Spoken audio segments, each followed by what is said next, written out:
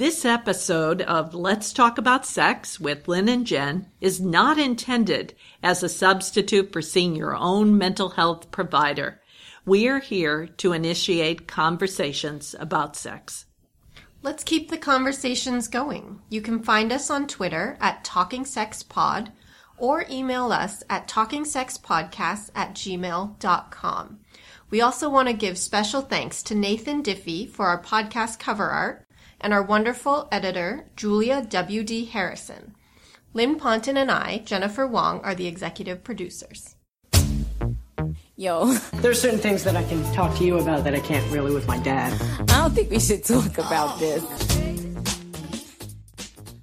Hi, I'm Jen from Jen and Lynn's, and today we're going to do our spotlight a little bit different than normal. Lynn and I have been traveling, and we have some observations that we thought would be interesting to share, and hopefully you enjoy. I'm looking forward to it too, Jen, because one of the things that you and I both observed and ended up talking about was some of the, let's say, attention, specifically male attention, that we received during the course of our travels, and then how to handle some of those reactions. Right. Well, actually, what was so striking for me, I went to Taiwan, just to bring up where I was traveling to. I went to visit my grandma, and I started to think about sort of how I felt when I was walking around. And I recognized that it was so different because, like, I wasn't being catcalled, and I was feeling safer in a way. And it was just so strange. And it's kind of funny because I didn't recognize it when I was there. It was actually in coming back here. I was on my way to the grocery store, and normally I'll go with my fiance. And this time, he was studying for finals, and so I had to go to the grocery store alone. And I was just walking, and some guy came up and approached me and started kind of hollering at me.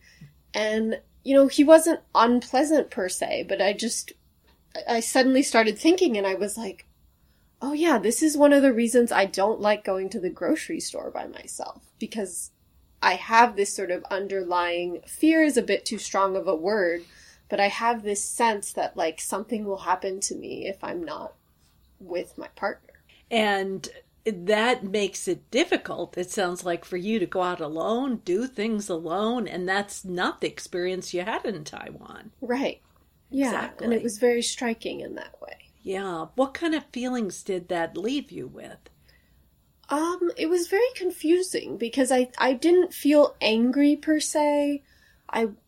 It was unwanted, but it wasn't unpleasant. But it did make me reflect back on times where it had been unpleasant, or that I felt like I somehow had to appease the person who was saying things to me, because they were coming up and just saying, like, oh, you look beautiful, or, something like that, where I think it's one of those things where people get mixed messages. Some people, you bring that up and they say, oh, well, it's a compliment, you should be happy about it. And other times people say, no, that's like a form of sexual harassment. And that's why I thought it would be interesting to talk about today, because I think it can be different things, and it also depends on kind of where I'm at. But I think just the idea of even, I don't have that fear when I'm with my partner, which I think that makes me angry. Why is it that when I'm alone, this is okay, but if I'm with somebody, suddenly it's not okay? Just different thoughts like that. And you don't have that fear because men in general don't harass women that are with the male partner. Right. I had a similar but a little bit different experience on the plane back from France. I was actually, my grandfather lived in France, and I was visiting his childhood home or adolescent home there, and was on the plane coming back, and was called by the male flight attendant, one specific male flight attendant, cutie and sweetie, several times until he noticed that my husband was on the flight, and he reframed it in the middle and stopped using it in the context of the conversation. Interesting. But it was, I was debating whether or not to say something to him about how uncomfortable I felt with those terms. I'm sure our listeners know I'm a woman in my 60s, and, there was some pleasure, I have to admit, in being called those names. So that those feelings are there. But there was more anger, really, about feeling this is not appropriate. I'm old enough, I would say, to be his mother, at least, maybe his grandmother. And it demeaned my authority. I noticed that he was using it to get me to make certain choices that I had to make, pretty minimal choices on an airplane. Sure, but it was a power kind of dynamic. Exactly. It's kind of like, well, you and I are friends, you're my sweetie, you're going to do exactly what I want. Yeah. And I found that, again, very upsetting. I also, like you, had not had as much of an experience of that in France. Men will make eye contact, they will smile at you, but they don't catcall you. They don't tell you randomly you're beautiful on the street. And they don't say all the sexualized comments that you get every day growing up and living as an adult woman in America. And I think that's so striking too, because you bring up so much in there that we can unpack, and I think we will in a longer episode. This is just kind of our spotlight. But one of the key things I think there is talking about, because there's such this focus on kind of women and their value being tied to their attractiveness, I think there's this kind of strange window where, with older women, sometimes it is flattering because it's like, wow, I'm still counted in that. And with very young, like preteens, let's say, it's like, wow, I'm starting to be seen as a woman. And so there is that small part where it can be flattering or at times it can appear flattering, but there also often is this mixture. It's not just this welcome thing. It's very complex in a way. And if the genders were reversed, how many times have you called a man sweetie or cutie repeatedly? Right. And how many times have you called out some sexual comment to a man on the street? Yeah. And we could describe these comments, but I'm not so sure our listeners would like to hear them. Yeah. Really. I mean, they're very sexualized. And I they're think very we sexualized. Could. What that Yes. brings up, actually, I don't know if you know about it, but there's an exhibit that I think it came out in February of this year. It's called, let me see if I can get the name right. It's called This Is What It Feels Like, or That Is What It Feels Like, or something like that.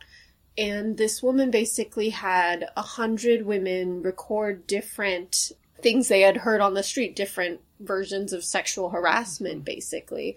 And it's this exhibit that you walk through. And she made it particularly to raise awareness for men, but anybody can attend.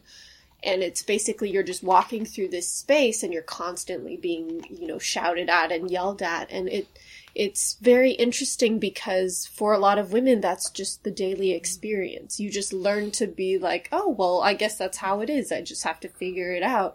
Whereas what was really surprising about an exhibit like that for men was like, because as we talked about, it doesn't happen when another male is around, when you're partnered up in some way or a peer partnered up in some way. They don't have that same experience. They don't just relate to it. They may hear about it from a female friend, but they don't have a personal experience of it the way women do. Right. They're not having it happen to them, nor are they witnessing it. That's the key point. And I think where men do witness it is when they're in groups of men. Behaviors are sometimes different, and the calls are made at that point. And, it's a different type of experience, which has separately been studied and really looked at, but it's very different from what women are experiencing. I was excited when you suggested we talk about this in our podcast, because I remember the first time when I was between the ages of 12 and 13. And I grew up in the Midwest, actually in northern Wisconsin, but I was in Chicago on this particular day.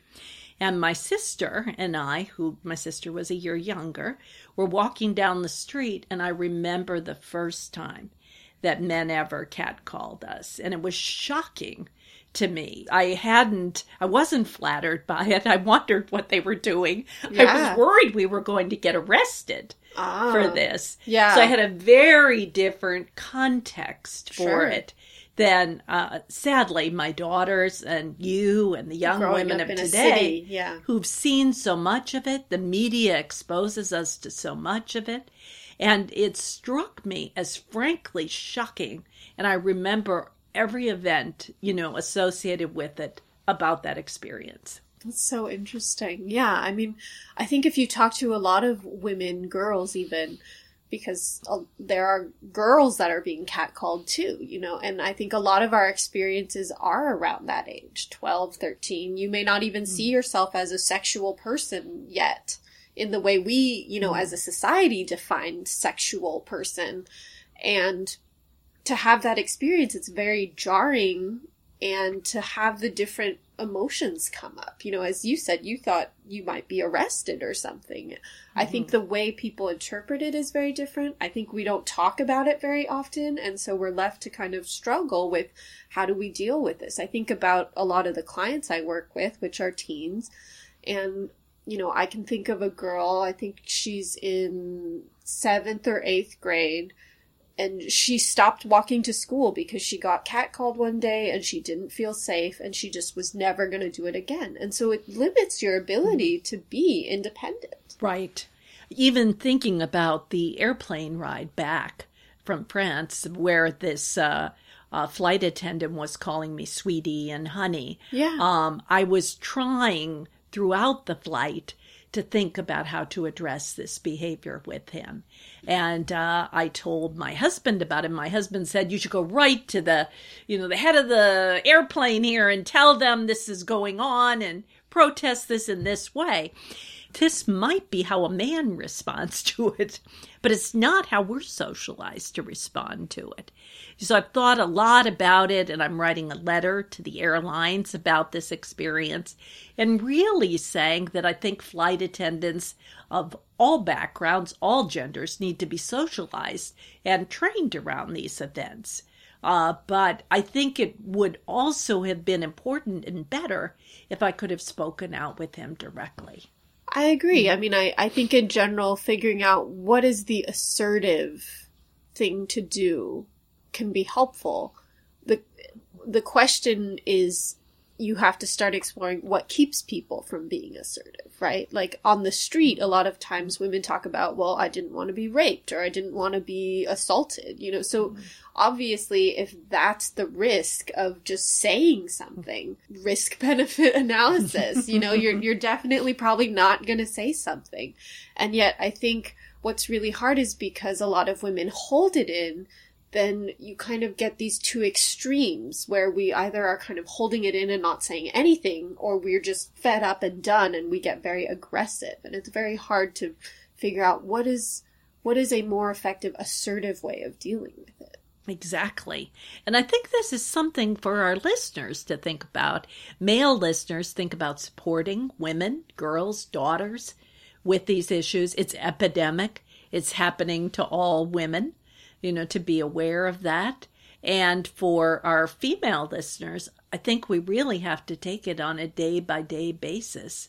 It does alter our choices, as you were talking about, where we walk, what we say, how we dress. So much is altered by this, whether or not we smile at men on the street. Yeah. After this happened, my mother said to my sister and I, well, it must be because you girls were smiling at these men on the street. Of course, the men who were catcalling us were often working on a building and up in a distance. They couldn't probably see our smiles. It was other things they were looking at. Right. And, just to be more aware of that is really women need to be educated early about how to respond to this. And I think for us to be able to talk, I know we kind of beat this over the head all the time, but it's because it's so important. I think about so many of the teens that I talk with, they'll often say, oh, I never talk about this with anybody, and I just find that so striking. It's like we really need to talk about this because then we can figure out, okay, well, what can we do? What can we do as a society? But what can we do individually? How can we help each other? You know, if you see somebody being catcalled and maybe you're not being catcalled, maybe you can call them out, you know, and say, hey, that's not cool. Or, you know, especially as a guy, I think there's still this dynamic where, you know, if a guy tells another guy to stop, like a buddy, they're more likely to stop than if a girl calls that guy out, you know, so that's unfortunate. It also is kind of where things are at. And so if that helps move the conversation along, I'm all for it. Yeah, I think things like that where we support other people when we see this happening to them. Yeah. We encourage them to go back and to confront the person who was doing it, or at least point out how it made them feel awkward. You know, all of those things can really make a big difference. Yeah, and I encourage people, if you're in this area, to go check out the exhibit. This is what it feels like. No, I think it's a great idea. Well, thank you, Jen, for bringing this subject up and getting us started on these conversations. Yeah, thank you, Lynn. Come on. Let's talk about sex.